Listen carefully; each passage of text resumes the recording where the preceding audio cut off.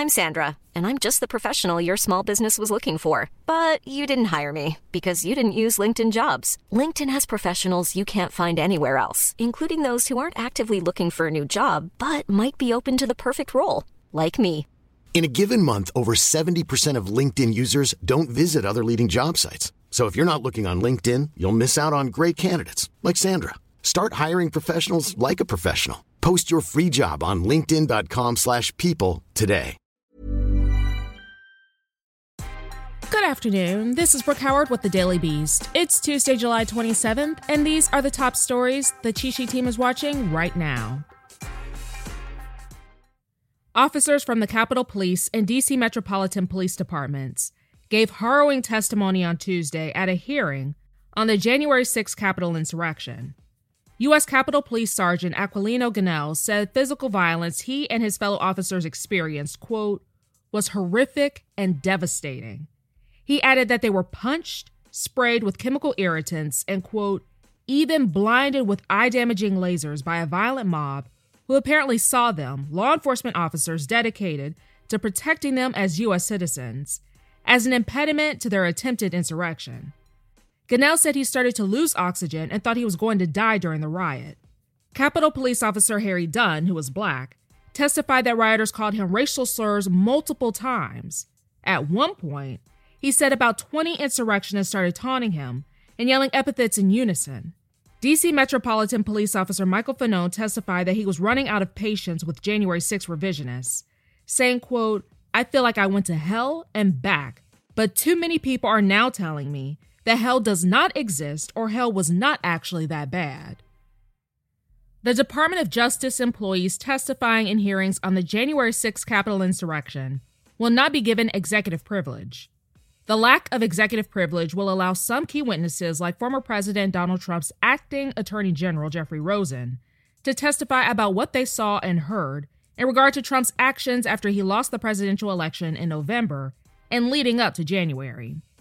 The decision, however, does not apply to other potential witnesses in other governmental departments. The 22-year-old Georgia man accused of killing 8 people during a shooting rampage at Asian massage parlors in March has entered a guilty plea for the murders of 4 people based on race, national origin, sex, and gender.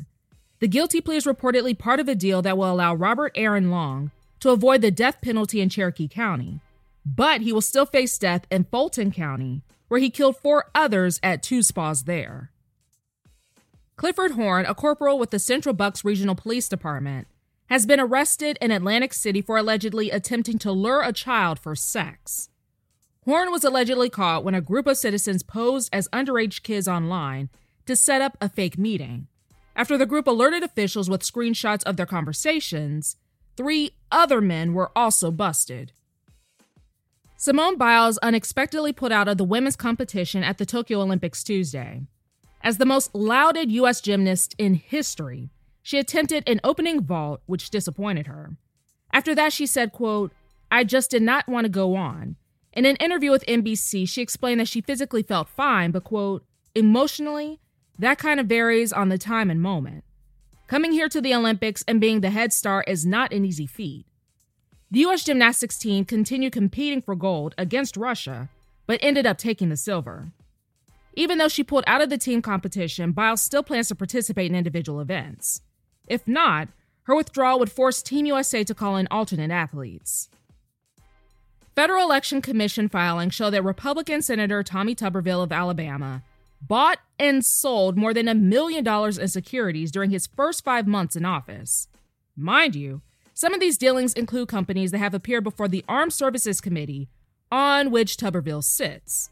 In total, 132 purchases were made between January and May by an account shared by Tuberville and his wife.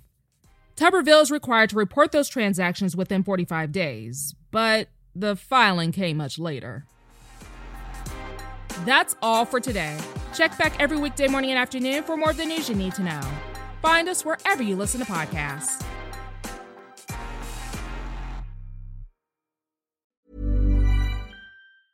Planning for your next trip?